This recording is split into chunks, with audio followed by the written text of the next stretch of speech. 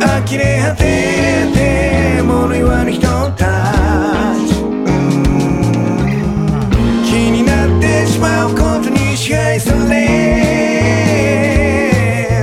肝心なことまでないがしろにしてしま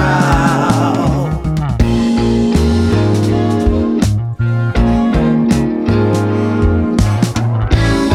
何のために繰り返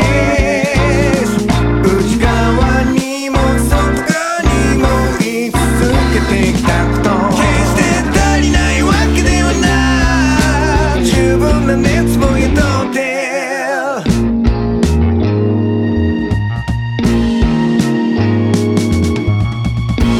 言い続けてきたこと、違う